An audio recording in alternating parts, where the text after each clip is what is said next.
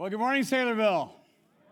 If you brought a copy of Scripture with you this morning, you can find 1 Thessalonians and the last chapter, chapter 5, as we continue in our series, Living in the Light of His Return. And this message fits our theme perfectly. I don't know what you're thinking right now as we come to church on a Sunday morning. We try to put aside some of those worries and those things that have frazzled us.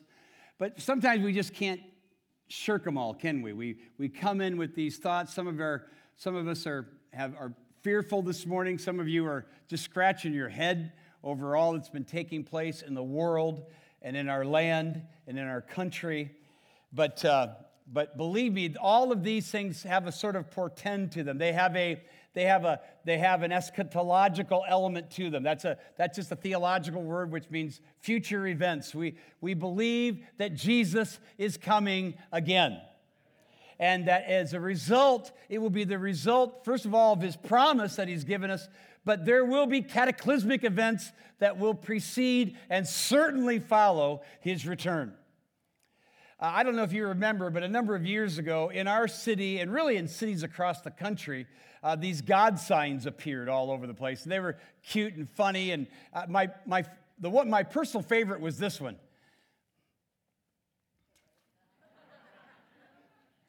Don't make me come down there. The Bible declares there is coming, and hence the title of the message, the day of the Lord. It's referenced 16 times in the Old Testament and alluded to repeatedly. And here in this text, the Bible declares that the day of the Lord is coming. And it is exactly that. It is God's day when he himself, in the person of his warrior son, Jesus Christ, will return as a savior for those who have trusted him, as a punisher to those who have rejected him. He is coming down to settle matters on the earth and destroy his enemies, deliver his saints, and ascend to his promised and rightful throne for 1,000 years and forever. It is the all-encompassing day of the Lord. And it starts, if my understanding of eschatology is correct, and I think it is, God help me. I think we'll all have some tweakages when we get to heaven on that. But if my understanding is correct, it begins at the rapture, which we saw a few weeks ago when we left off in our series, where it tells us in chapter 4 and verse 13 and following, the Lord himself shall descend from heaven with a shout, with the voice of the archangel and the trumpet call of God, and the dead in Christ will rise first. Then we who are alive and remain will be caught up together in the clouds to meet the Lord in the air, and so comfort one another with those very words. That's where it begins, and that's when all hell breaks loose here on this earth. And when is this going to happen? Would you like to know? Can I get a hand here? I would too, but forget it. Because a more important question is, will you be ready when it does? Because it is coming. Jesus is coming. The day of the Lord is coming. And it'll be an awful time. And it'll really get unpacked when we get to the second of Thessalonians. But let's look at the first 3 verses of chapter 5 where we read, Now concerning the times and seasons, brothers, you have no need to have anything written to you, for you yourselves are fully aware that the day of the Lord will come like a thief in the night. While people are saying, there's peace and security. Then sudden destruction will come upon them as labor pains come upon a pregnant woman, and they will not escape. I was getting my hair cut the other day, and the woman that was cutting my hair, knowing I was a pastor, she goes, my husband and I are reading our Bibles now. I said, fantastic. What church do you go to? She goes, well, we don't go to church, but considering all the stuff happening in this world, we thought we'd go to the Bible. I thought, good for you. God is drawing people through cataclysmic events, and I think we're going to see more of it, and we're going to see more stark contrast. And this is our opportunity, those of you who truly know the living God. We've just concluded 2020. A summer of rioting, head-scratching election, chaos just the other day at the U.S. Capitol. This greatest country on earth is quickly turning into a cesspool of depravity. Drain the swamp? Are you kidding me? We're all in the swamp. When COVID-19 hit earlier last year, a local pastor very cleverly said, I think God just sort of put his thumb on the earth and just stopped things for a little bit to settle us down. But the day of the Lord is much, much deeper than that. The day of the Lord will come, not by God settling things down. He'll be turning things upside down. In fact, the writer of Hebrews tells us that there is coming a day when God will not only shake the earth, but the heavens. Have you ever read that? So that, watch for it, the things that cannot shake may remain. And there's half our problem. Because half of you and those watching online, you're building your lives on things that shake and will be shaken when Jesus returns.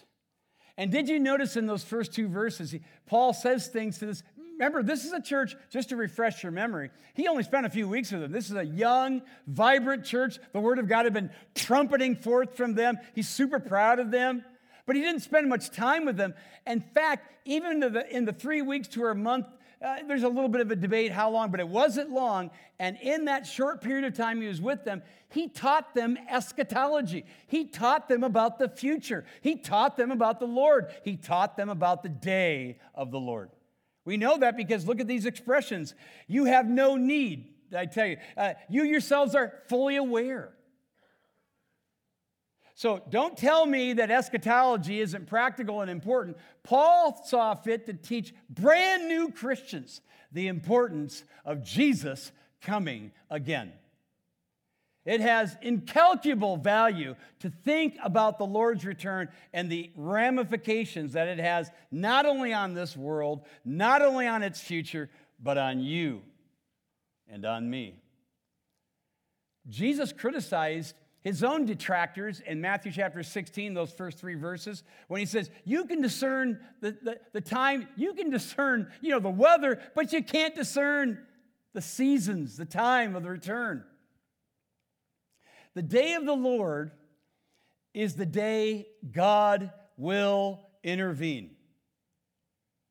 I don't know if any of you are movie goers, and if you like the Marvel series, I could take them or leave most of them. But my favorite one is the very first Iron Man.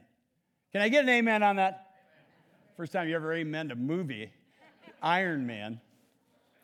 But whether you win or so in this first movie, he's this genius, scientist, and he's been kidnapped by these terrorists. He's stuck in a cave in the Middle East, and he's been commandeered by these terrorists to build a big bomb.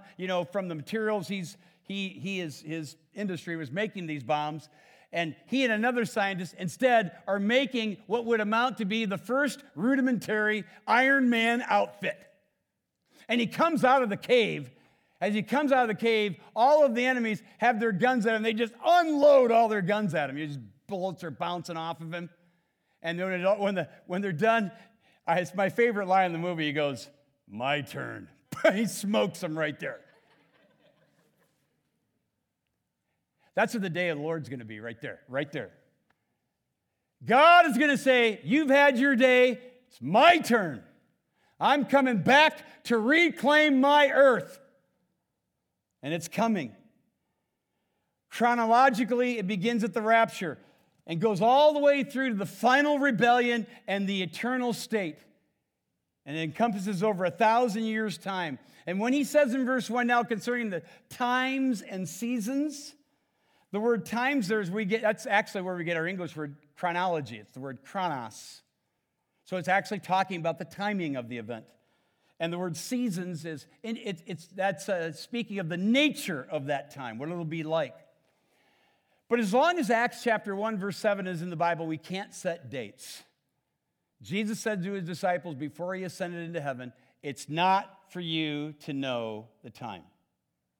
But just because you don't know the exact time doesn't mean you shouldn't be ready. Amen? We're told repeatedly in the Bible to be ready and to not be blind to the events all around us and in this world. Are the things that we're seeing around us and even in our own country a portend of things to come? Yes, they are. Does it mean Jesus is going to come back really, really soon? I don't know. Please make sure that's on the record somewhere, okay? But we are to be ready. The Bible never instructs us to set dates, but always be ready, and it begs the question, are you? Here's what you need to know regarding the day of the Lord. The day of the Lord will come without warning. You see it right there, like a thief in the what? A thief in the night. I know that some of you have probably experienced this, and it's hard to imagine coming home to a break-in, somebody having broken into your home and robbed you. It's another thing, and more disturbing thought, is of a thief breaking in the dead of night. And that's the idea. He's trying to get you and I to think in this way. It's a warning across many of your bows that are here and watching online that do not have a genuine relationship with Jesus. He's coming. It's unexpected. It's without warning. Eugene Peterson's Message translation puts it like this: you know as well as I that the day of the Master is coming can't be posted on our calendars. He won't call ahead and make an appointment any more than a burglar would. Well put. Positively, the day begins with that great catching up, the rapture. And that's why we believe in the imminency, the anytime return of Jesus. So the question is there, are you ready? Are you ready? The day of the Lord is coming without warning. And when it comes, it'll come without escape. There'll be no escape. You look at that in verse 3, people are saying, hey, there's security. I'm an American. That's not in there, but you might as well put it in there somewhere. Then sudden destruction. There's peace and security. You got a great retirement plan. You got LifeLock over your money. You got a security system on your home.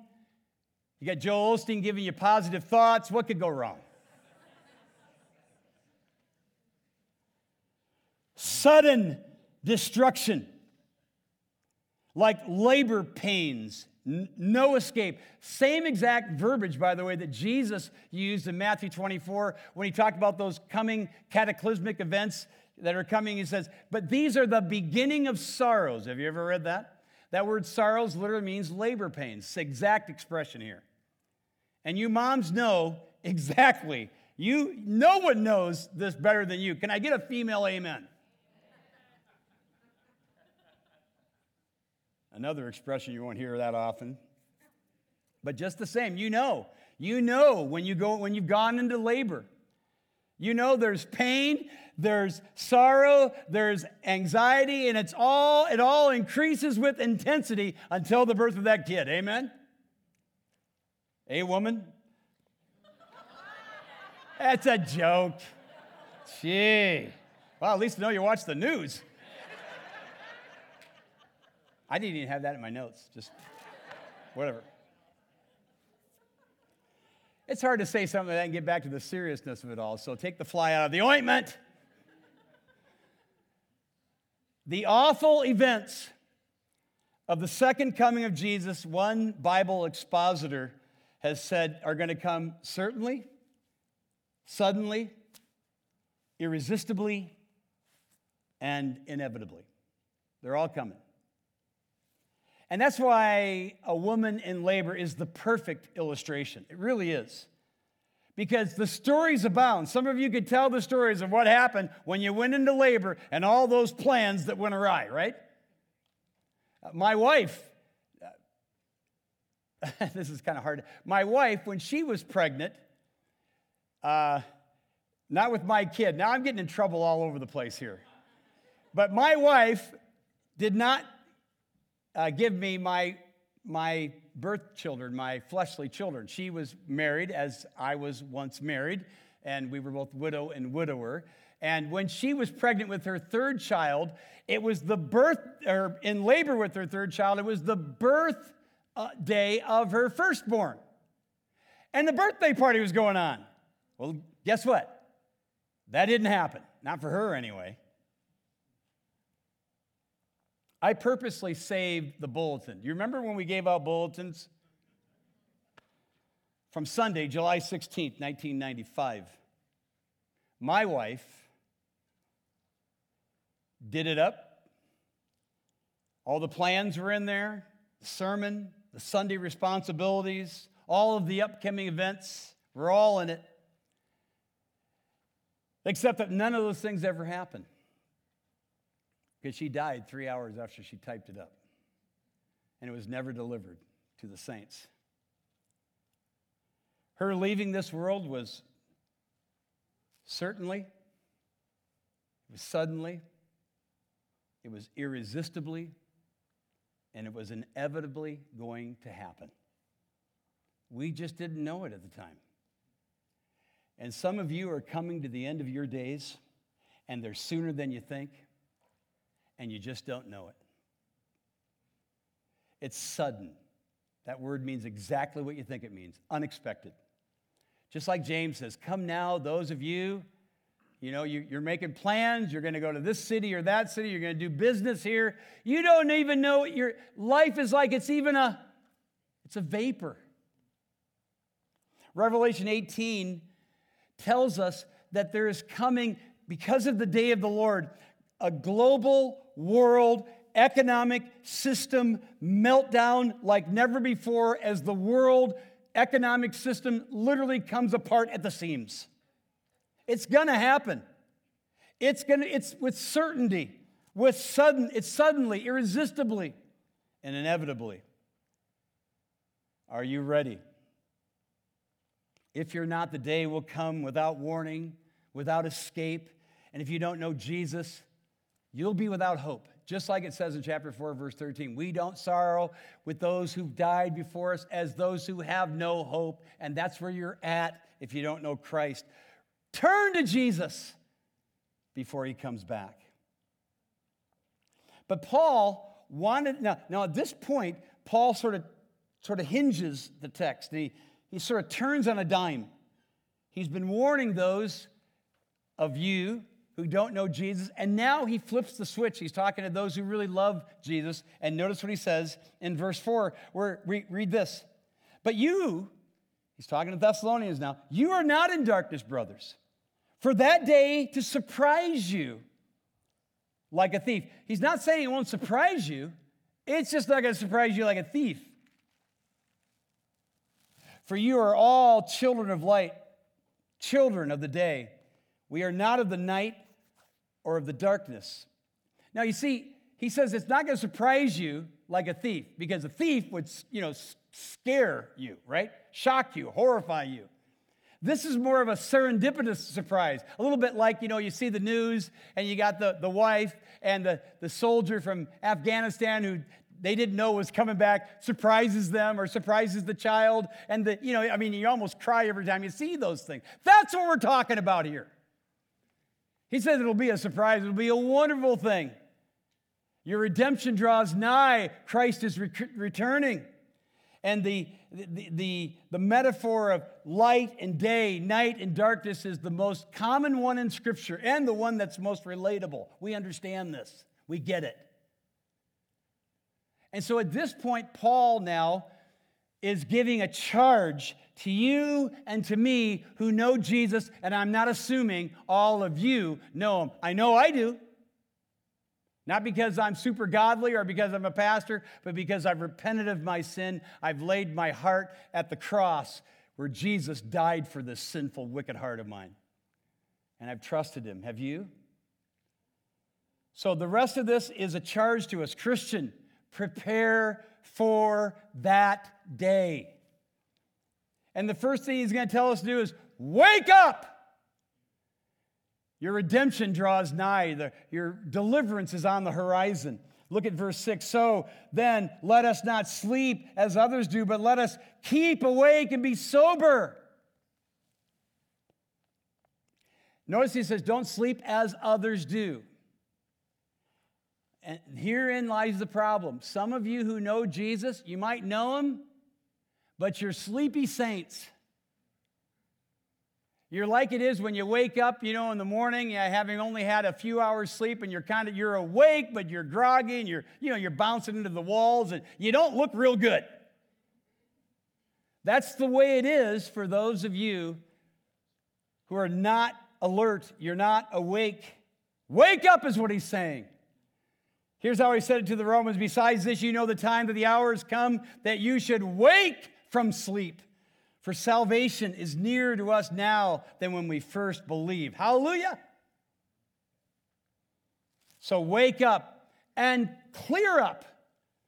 Get your head in the game. Get the cobwebs out. Be sober, verse 7. Look what he says in verse 7. He says, for those who sleep, sleep at night. Those who get drunk at night. Listen. Listen carefully.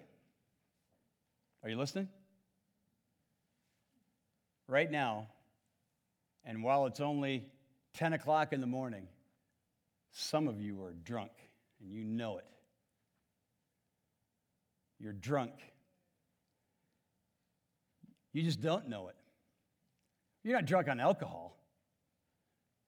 You're drunk on politics. You're drunk on COVID-19. You're drunk on BLM. You're drunk on social justice. You're drunk on government overreach. You name it, you're drunk. It doesn't matter what side you're on, you're sideways. And you wonder why it's impacted your spiritual walk with God. Am I saying to stick your head in the ground and not pay attention to this? Absolutely not. But I'm saying, clear up your heads.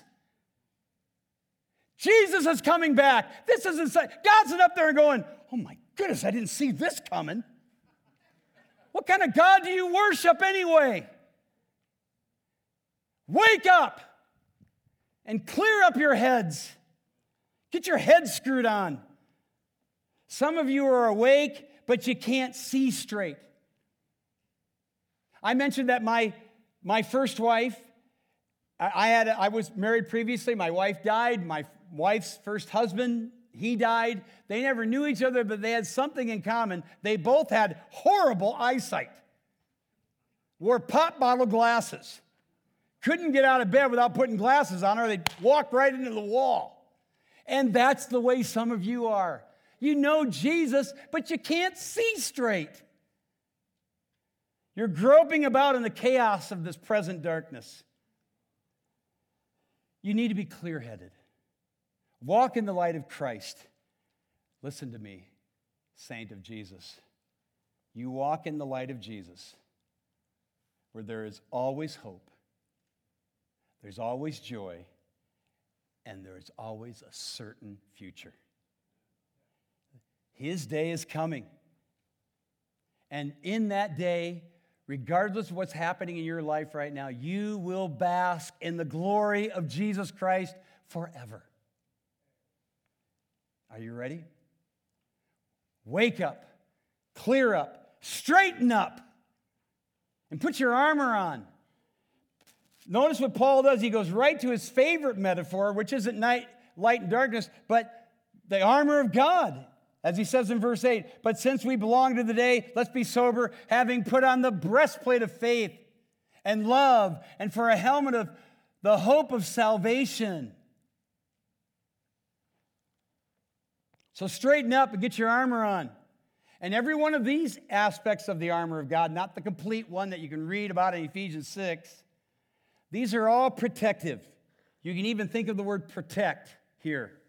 The breastplate of faith will protect you from the fiery darts of Satan. Love, putting on love. Listen, like never before, and praise God for Lucas's message last week, Christians who know God must put on love. It will protect your heart from condemnation and rather give you compassion for the lost. Instead of pointing your finger and hating on everybody doing things that you don't like, believing things you don't believe, doing things you don't do. Have compassion. They're lost. They need Jesus. So put on love. It'll protect your heart from judgmentalism. And you'll be able to say, oh God, but by your grace, I'd be just like her. I'd be just like him. And then the helmet of hope. The helmet protects the head. There you go. The mind, get your head in the game. It'll keep you as well from discouragement. Some of you get so discouraged. And I get it. There's so many things happening in the world. There's things happening in your lives. Some of you have physical illnesses. Some of you have social illnesses. Some of you have relational illnesses. And it's very difficult to keep your head in the game. So you got to put on the helmet of salvation. And then look up. That's a good place to end, isn't it? Look up. Your redemption is drawing near. Jesus is coming again. And so look at this beautiful encouragement where he says in verse 9, for God has not destined us for wrath, but to obtain salvation through our Lord Jesus Christ. You ought to say, hallelujah. Who died for us, so that whether or not we are awake or asleep, we might live with him. I mean, what an act of grace here. Beautiful. Alive or dead, we live if we're in Christ. And this is for all of us here, because I know that many of us are struggling. I greeted somebody before the service, asked them how they were doing, and I think the expression was, I'm okay. It was hardly a yeah. But they were probably being honest.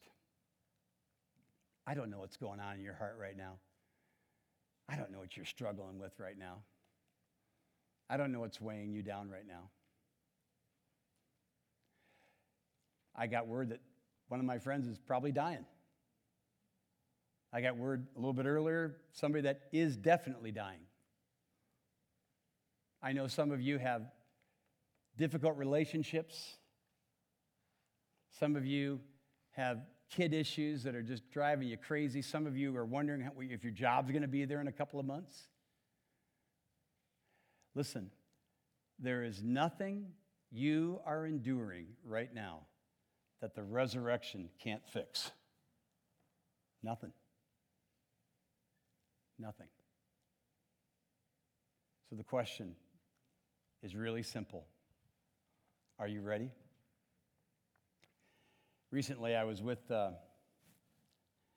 one of my grandkids. I was asked to babysit. I don't do that very often. So I had all these girls, which was really weird. And they wanted to play hide and go seek. Oldest game in the book, right? And it was so cute. One of my granddaughters, she's like 4. She was counting. I'm pretty sure she was looking while she was counting. And everybody was scattered. She only counted 10, and she counted really fast. But she concluded the way they all conclude. Ready or not, here I come. Oh, she took the words right out of Jesus' mouth. Because ready or not, here he comes. Are you ready? Let's pray. God, we thank you. Thank you for the coming day of the Lord. That whether or not we're ready, he's coming. Certainly, suddenly, irresistibly, and inevitably. And God, even if Jesus weren't to come for some time, you are coming individually for us, all of us. And there are people here in this room and watching online whose lives are short-lived. They just don't know it. And if that's you, dear friend, right now, would you just, and you don't know Jesus, his coming's going to be like a thief, not like a friend. Would you find him your friend today? Would you turn to him right now and believe with all of your heart that he died for you and rose again? He died for you. and rose again. And would you trust him as your personal Lord and Savior? So that when he comes, because he is coming, he'll come for you.